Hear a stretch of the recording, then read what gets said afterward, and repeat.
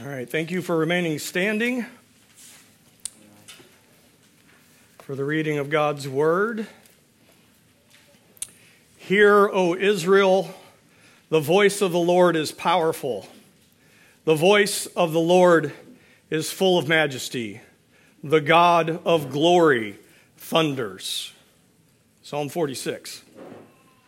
God is our refuge and strength, a very present help in trouble. Therefore, we will not fear, though the earth be removed, and though the mountains be carried into the midst of the sea, though the waters thereof roar and be troubled, though the mountains shake with the swelling thereof. Selah. There is a river, the streams whereof shall make glad the city of God, the holy place of the tabernacles of the Most High. God is in the midst of her. She shall not be moved. God shall help her, and that right early. The heathen raged. The kingdoms were moved. He uttered his voice. The earth melted. The Lord of hosts is with us. The God of Jacob is our refuge. Selah. Come, behold the works of the Lord, what desolations he hath made in the earth. He maketh wars to cease unto the ends of the earth. He breaketh the bow, and cutteth the spear in sunder. He burneth the chariots in the fire. Be still, and know that I am God. I will be exalted among the heathen. I will be exalted in the earth. The Lord of hosts is with us. The God of Jacob is our refuge. Selah. Let's pray. O merciful and gracious Heavenly Father, we ask today that you would bless the reading and the preaching and the hearing of your word. We pray that your Spirit would be active among us and that you would increase our faith as we hear your word, and that your word would be used to change us, to mold us, and to conform us into the image of your dear Son. And we ask this in his name and for his sake. Amen. You may be seated.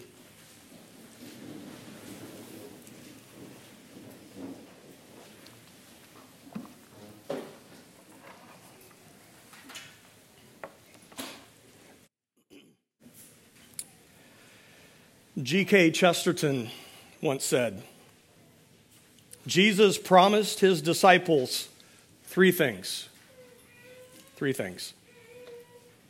That they would be completely fearless, absurdly happy, and constantly in trouble. Completely fearless, absurdly happy, and constantly in trouble. So does this describe you? Would others describe you in this way? That's the question. And hopefully today, as we go through Psalm 46, we will learn how we can do this, because it is roughly an outline of this psalm. As we look at the first three verses of this psalm, this is really about freedom from fear. This is that completely fearless, right? And it sets the tone right away. It says, God is our refuge and strength, a very present help in trouble. Therefore, we will not fear. Though the earth be removed, and though the mountains be carried into the midst of the sea, though the waters thereof roar and be troubled, though the mountains shake with the swelling thereof.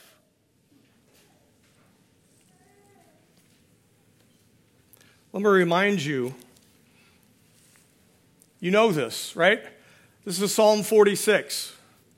It's a song, right? We tend to approach the Psalms when we read them and not think of them as psalms.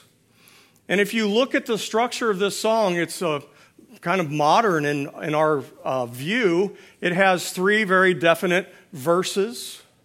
It has a repeating line that is the chorus, verse 7, and again I think in verse 11.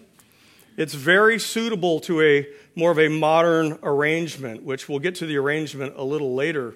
But really this first verse, God is our refuge and strength, a very present help in trouble. It acts as a foreshadowing of the chorus that is set up later. And it's really the theme of the whole song, which could be explained something like this. And for you note takers, you want to write this one down. The theme of this psalm is the church at peace and the world in turmoil. The church at peace and the world in turmoil. See, it starts out right away saying that God is our refuge, right? This is our place of safety, of security, of protection. It says that He is our strength.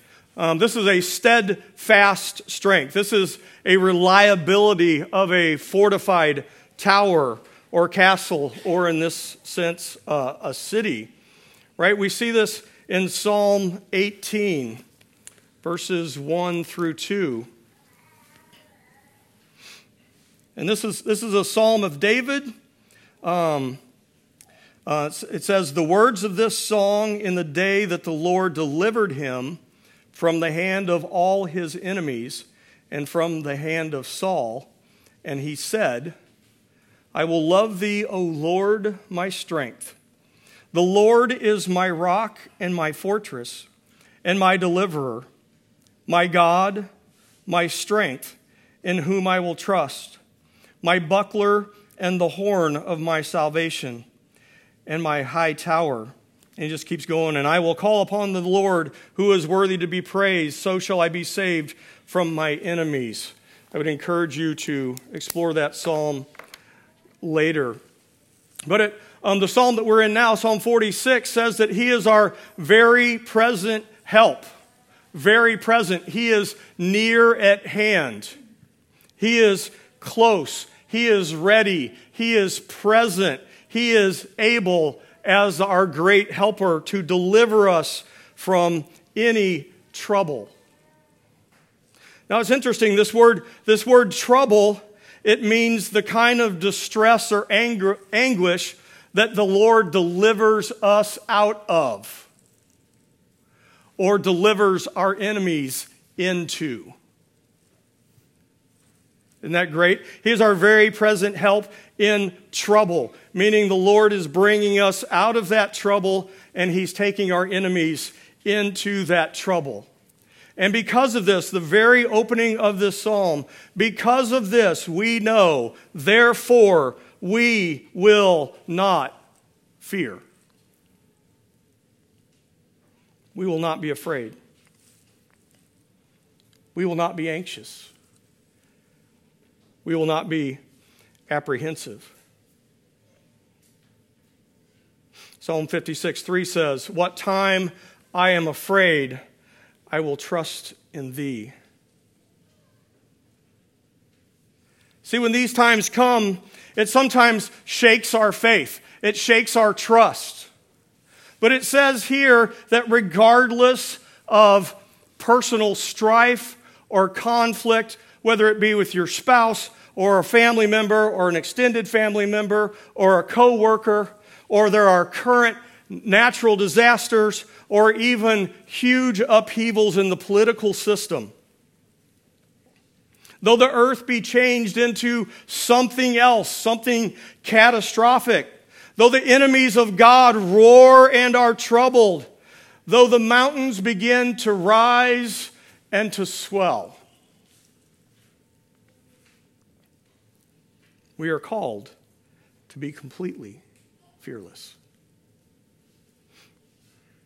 It's interesting here that we will not fear is not a command. It's not a recommendation, a suggestion, or a statement. It is a truth. Those who God loves, those who love God because He first loved us, have had fear cast out. The Apostle John tells us that there is no fear in love, that perfect love has cast out our fears. Oh Lord, we believe. Help us in our unbelief. And then this word that none of us are really sure what to do with, right? Selah. What do we do here? Commentators are all over the place on this. Pretty sure it's some kind of rest. Maybe a quiet meditation on what has just been sung. Maybe it's taking a moment to rejoice in God's goodness to us. Maybe it's a time to pray to the Lord for strength and courage. Maybe it's a time for thanking the Lord for His mercy and grace in this time of trouble. Even saw one that suggested it was a time for the musicians to retune their instruments. And I thought that was interesting, that after we hear this, we shall not be afraid because God is our refuge and strength. It gives us an opportunity to retune ourselves to that kind of thinking. We retune to this song, right? So then we have verses 4 through 7, which is the peace of God. This is us being absurdly happy. It says, there is a river, the streams whereof shall make glad the city of God, the holy place of the tabernacles of the Most High. God is in the midst of her, she shall not be moved. God shall help her, and that right early. The heathens raged, and the kingdoms were moved. He uttered his voice, and the earth melted. The Lord of hosts is with us. The God of Jacob is our refuge. Selah. So here is verse 2, right, with the chorus at the end, and then the curious rest. Again, it sets this idea of the church at peace and the world in turmoil. We have a river that makes glad the city of God. I think that's you and I. This is where God tabernacles, it says. This is where He lives. This is how we know He is close at hand.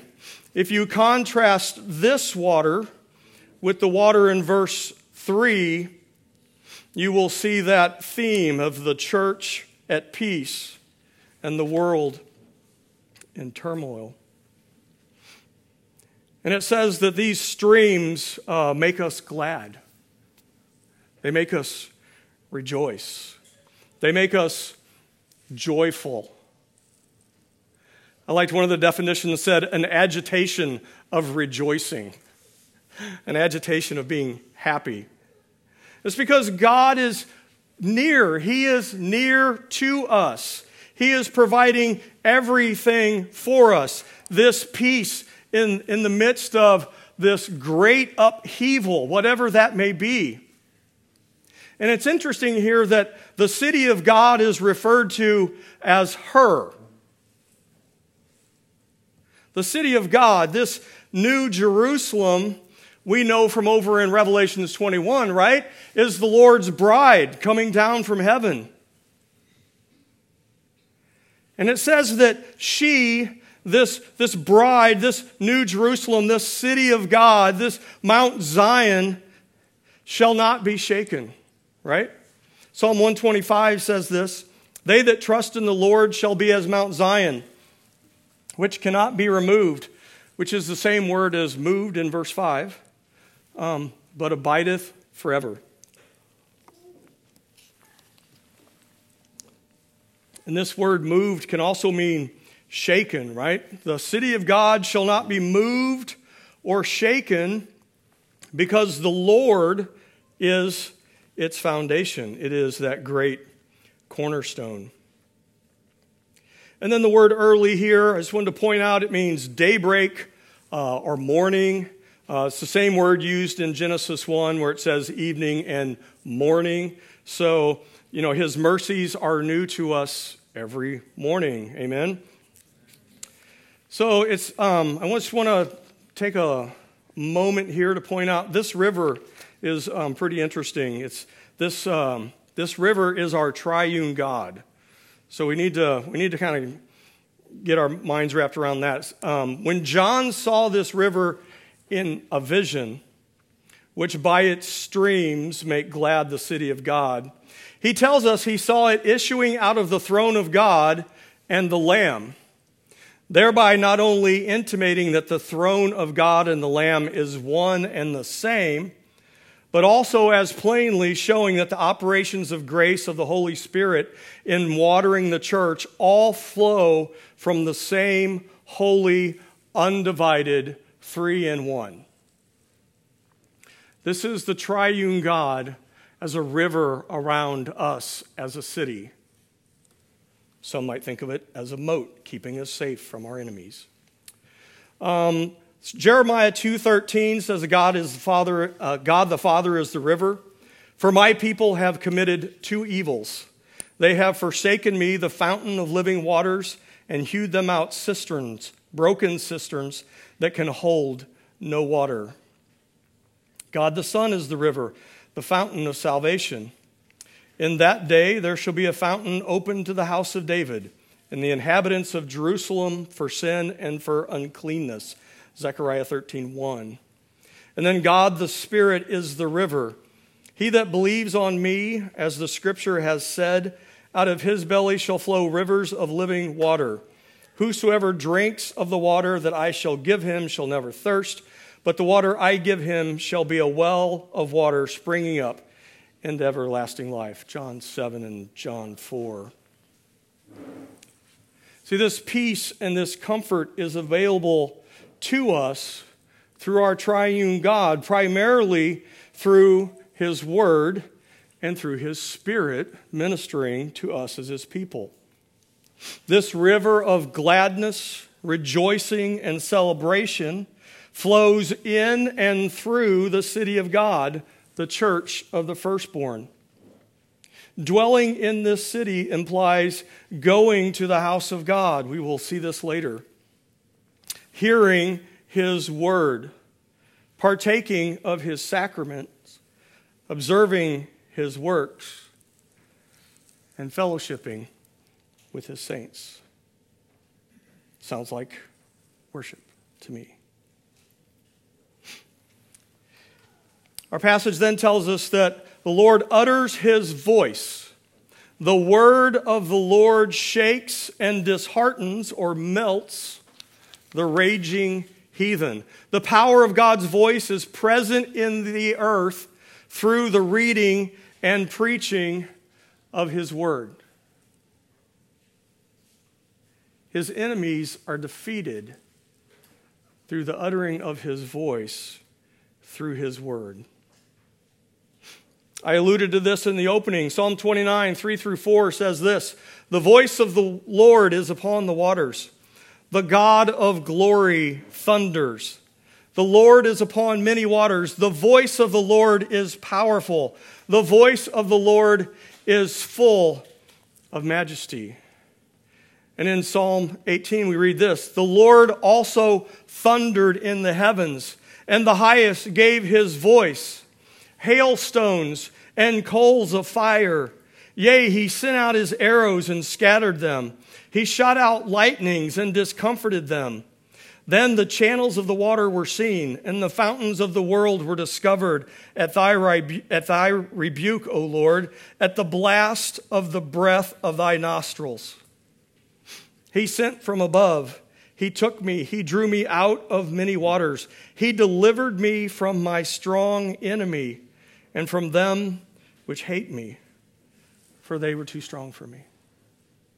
Do you see this connection? You see this connection between the Lord speaking and the kingdoms of this world being shaken and discomforted and melted? You know, every week, at the beginning, first page of the order of worship, we have Hebrews 12, 22 through 24, and 28 and 29. I want to read Hebrews 25 through 29 for you and see if it fits into the context of what we're talking about. "See that you refuse him not that speaks. For if they escaped not who refused him that spake on earth, much more shall not we escape if we turn away from him that speaks from heaven, whose voice then shook the earth. But now he has promised, saying, Yet once more I shake not the earth only, but also heaven.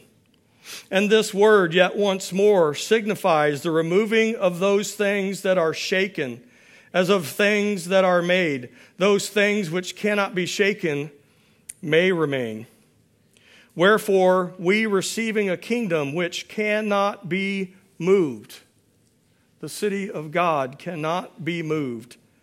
Let us have grace whereby we may serve God acceptably with reverence and godly fear, for our God is a consuming fire. And then on the heels of God uttering his voice, we see in verse 7, the Lord of hosts is with us. The God of Jacob is our refuge. Lord of hosts, Yahweh of hosts, a powerful, commanding, general warrior. God of Jacob, a loving, covenantal Father. It's quite a picture. This refuge is a stronghold, a fortified position. This is our safe haven. This is why we are not afraid. If you have your Bibles open, let's take a quick look here at verse 7. There's something interesting. I don't want to push it too far. But it says, the Lord of hosts is with us. I know in the King James, the word is in italics, which means it's added to make the sense in the English reading. But if we read it without it, we get something interesting. The Lord of hosts with us. The Lord with us. God with us. Emmanuel, right?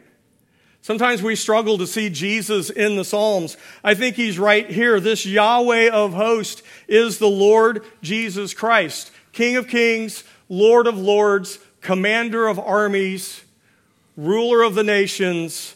This is our God. Therefore, the Lord himself shall give you a sign. Behold, a virgin shall conceive and bear a son, and shall call his name Emmanuel.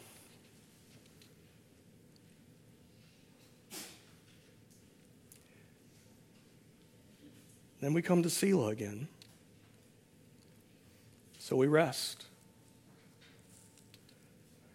Maybe a quiet meditation on what was just sung.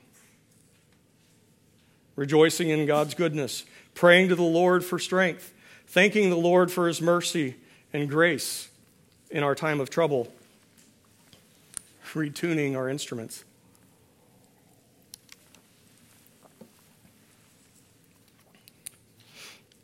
Now, verses 8 through 11, main theme here is God being exalted. We're going to see that that is the end result of our being constantly in trouble. Come, behold the works of the Lord, what desolations he has made in the earth. He makes wars to cease unto the ends of the earth. He breaks the bow. He cuts the spear in sunder. He burns the chariots in the fire.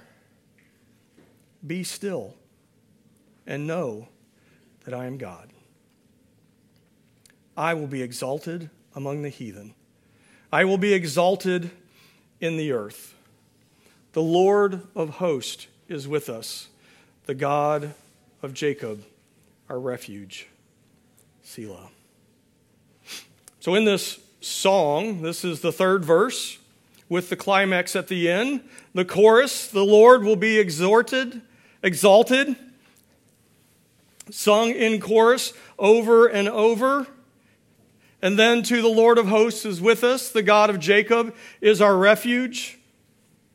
The big swelling finale, proclaiming the church at peace and the world in turmoil.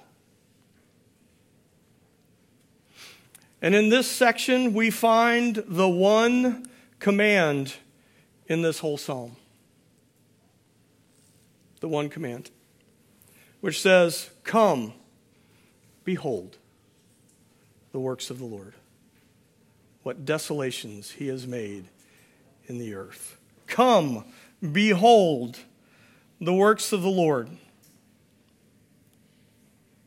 Brothers and sisters, behold the works of the Lord. What desolations he has made in the earth.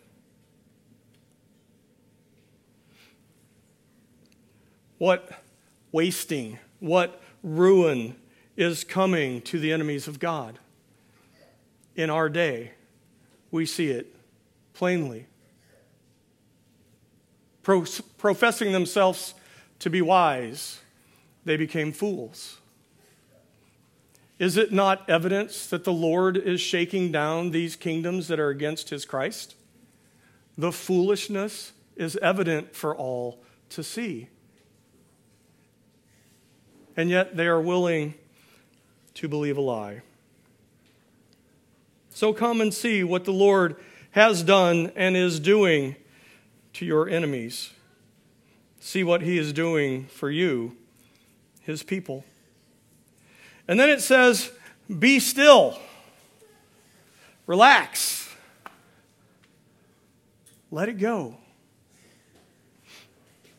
This is really a theme through this whole song, is related to resting in the Lord and being quiet before him.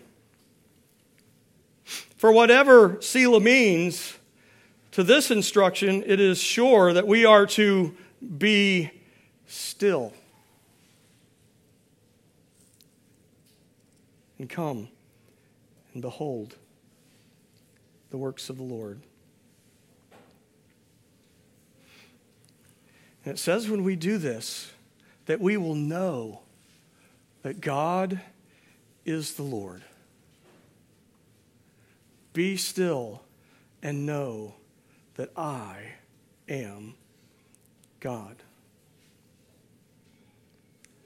The Lord has broken the staff of the wicked and the scepter of the rulers. He who smote the people in wrath with a continual stroke. He that ruled the nations in anger is persecuted, and none hinders. The whole earth is at rest and is quiet.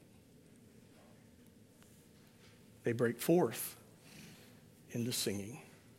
It's Isaiah 14. The whole earth is at rest and is quiet. They break forth into singing. You see, God is to be exalted because of this. He is our refuge and our strength. He is our strong tower. The Lord of hosts is with us. The God of Jacob is our refuge. He will be exalted. This is the reality. Every knee shall bow, and every tongue will confess. You see, this is going to happen one way or the other. The nations round about will see and hear and will exalt our God. The people inside of God's city will come and see the works of the Lord. So this is a warning to those who take up arms against Emmanuel, the Lord of hosts. He tells them to be still, to lay down your arms, cease and desist in your rebellion. This is a warning to them to come along quietly. It also encourages God's people to remain calm in the midst of the storm. God will be exalted. He will triumph over his and our enemies. So put away your doubts and put away your fears and come along quietly. The Lord in his grace is providing evidence of his great promise to you, that he will never leave you or forsake you. And through this, in His grace, He is exercising your faith, making it even stronger for the next trial. But God's enemies, they have to learn the lesson the hard way, right? Time and time again. They should know how this goes when they try to rebel against the Lord. And so should God's people. We should remember and believe. They should understand through the ministry of the Word and Spirit that God is providing for His people. He protects us. He provides for all of our needs. This is what the loving kindness of our faithful Abba Father in heaven looks like. You see, we are constantly in trouble. And yet, behold the works of the Lord. He makes an end of wars. In this passage it says He destroys their weapons. He makes them useless. God's enemies can't take these up again. They have to go back where they came from and try to rebuild their war machine. He has broken them and burned them in the fire so that they can trouble His people no more. Do you see this desolation in our own day? This psalm encourages us to run to the refuge that is our God. The Lord of hosts is with us. The God of Jacob is our refuge. And then we rest.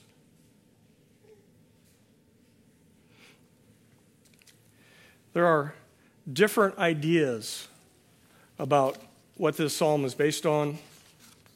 Some say it's God leading His people out of Egypt. Some believe it's the story of Sennacherib. Some say there's no specific story, which is pretty much where I lean. But there is one story that fits very well this Psalm 46. And as I read through it, I want you to think about what we just went through in Psalm 46, what we just began to understand. And you will see it play out in sort of a blockbuster movie kind of a scene. If you turn to 2 Chronicles chapter 20, we're going to read about Jehoshaphat for just a few minutes. So 2 Chronicles 20, I'll start in verse 1.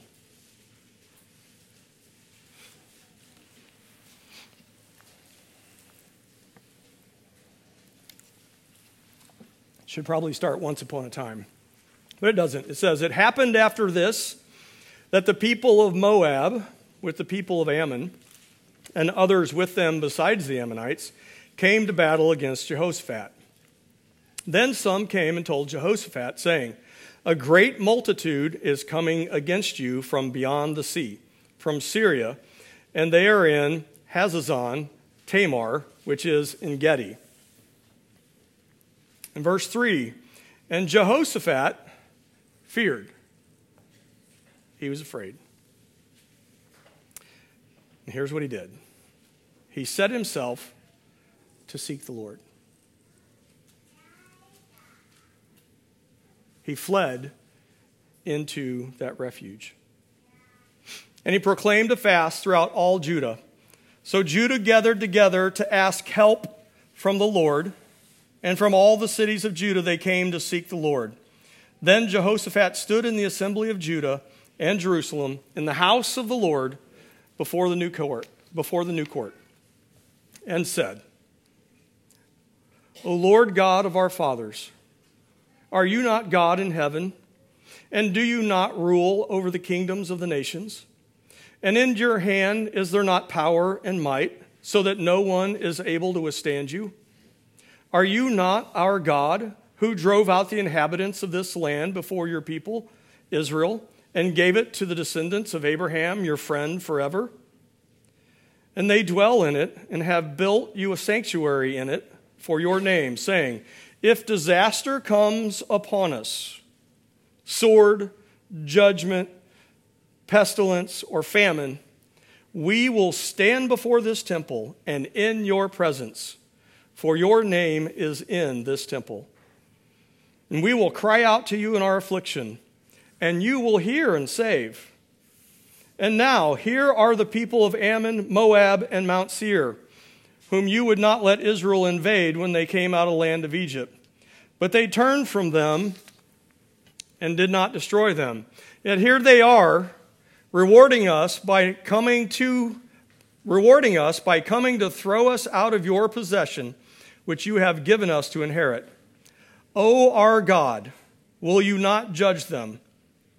For we have no power against this great multitude that is coming against us, nor do we know what to do, but our eyes are upon you. Now this is amazing. If you think you're ever afraid of certain circumstances, I want you to think about this for a minute. Jehoshaphat is afraid, all right? He's got these 3 armies that have come up against him, and he says, we have no power, and we don't know what to do. Now, for those of you who remember, if you go back a few chapters to chapter 17, they actually number the men in the army. Does anybody know what the number is? Most of your commentaries will tell you it's over 1 million men in his army. Now, I think he's counting them short here a little bit because it's actually 1.16 million. That's 160,000 extra. That's a pretty good sized army all by itself, amen? But he says our army has no power. We have no power. We are not going to trust in our own might, but we are looking to you. That's pretty amazing. Now in verse 13. Now all Judah with their little ones, their wives, and their children stood before the Lord. Then the Spirit of the Lord came upon Jehaziel, the son of Zechariah, the son of Benaiah, the son of Jeiel, the son of Mattaniah, a Levite of the sons of Asaph, in the midst of the assembly. And he said, listen, all you of Judah, and you inhabitants of Jerusalem, and you, King Jehoshaphat. Thus says the Lord to you, do not be afraid, nor dismayed because of this great multitude, for the battle is not yours, but God's. Tomorrow, in the morning, go down against them. They will surely come up from the ascent of Ziz, and you will find them at the end of the brook before the wilderness of Jeruel. You will not need to fight in this battle. Position yourselves, stand still, be still, and see the salvation of the Lord who is with you. O Judah and Jerusalem, do not fear or be dismayed. Tomorrow go out against them, for the Lord is with you.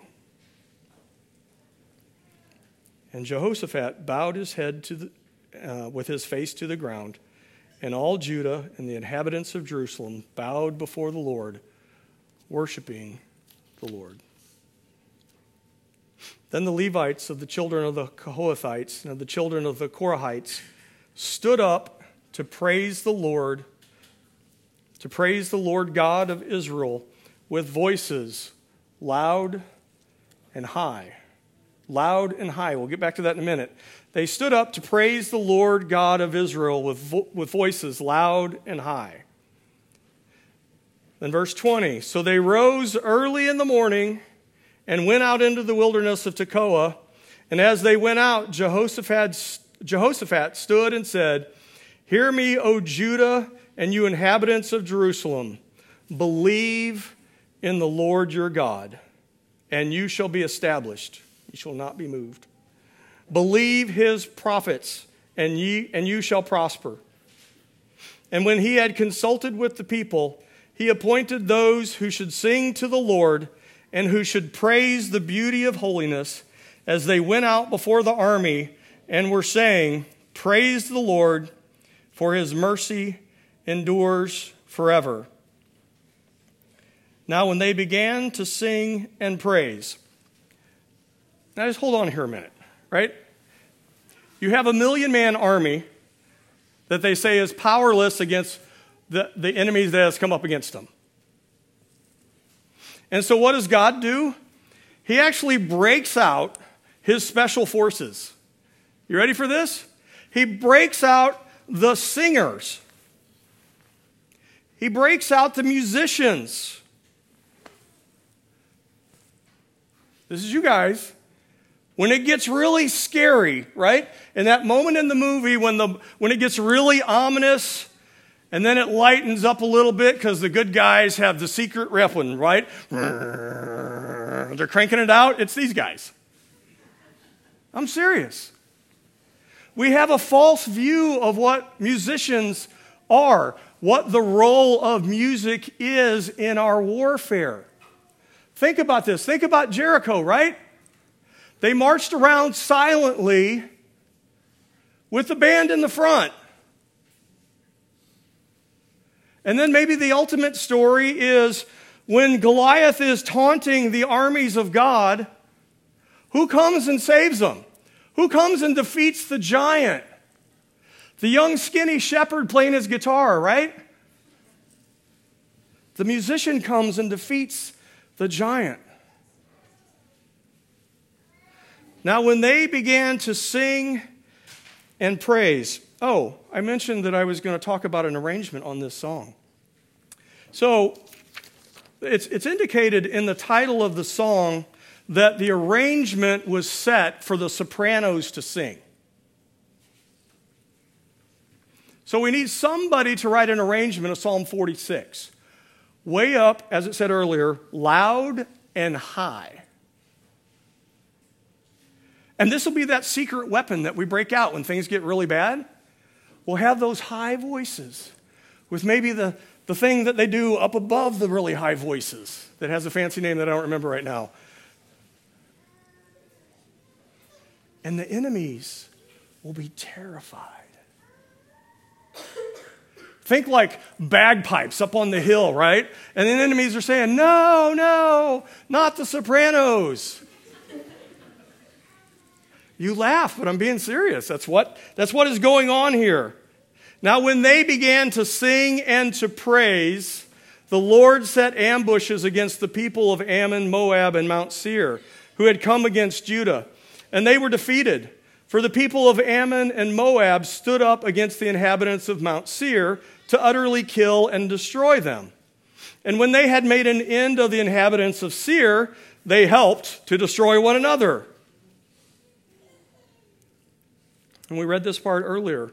So when Judah came to the place overlooking the wilderness, they looked towards the multitude, and there were their dead bodies, fallen on the earth.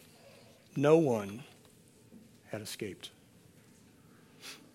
He broke their bows. He cut their spears. He burnt their chariots with fire. When Jehoshaphat and his people came to take away their spoils, they found among them an abundance of valuables on the dead bodies and precious jewelry, which they stripped off for themselves, more than they could carry away. And they were 3 days gathering the spoil because there were so much. On the 4th day, they assembled at the valley of Berachah, and there they blessed the Lord. Therefore, the name of that place is called the Valley of Berachah unto this day. Then they returned, every man of Judah and Jerusalem, with Jehoshaphat in front of them. Get this, to go back to Jerusalem with joy. They're absurdly happy. For the Lord had made them rejoice over their enemies. So they came to Jerusalem with their secret weapons, stringed instruments and harps and trumpets, to the house of the Lord. And the fear of God was on all the kingdoms of those countries when they heard that the Lord had fought against the enemies of Israel.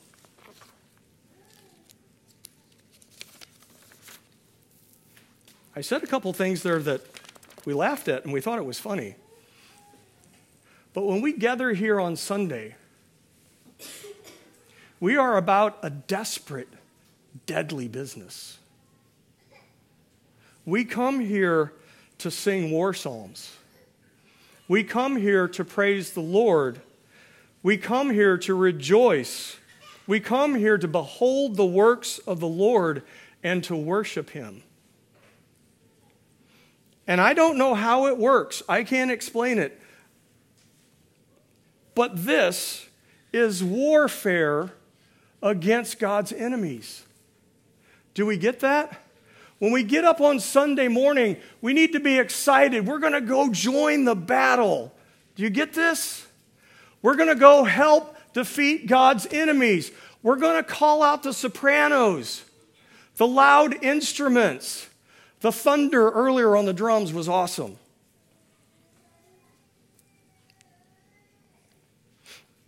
Remember and believe. Emmanuel, the Lord of hosts, is with us. Sing the psalms.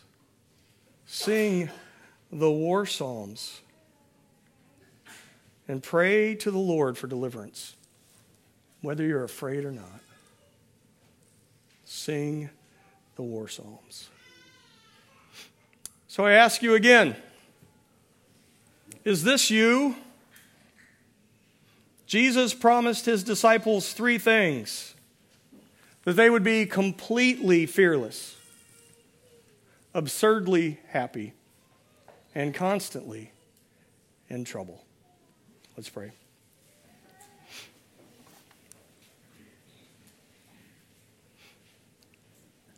Father, oh, how we rejoice in your goodness to us.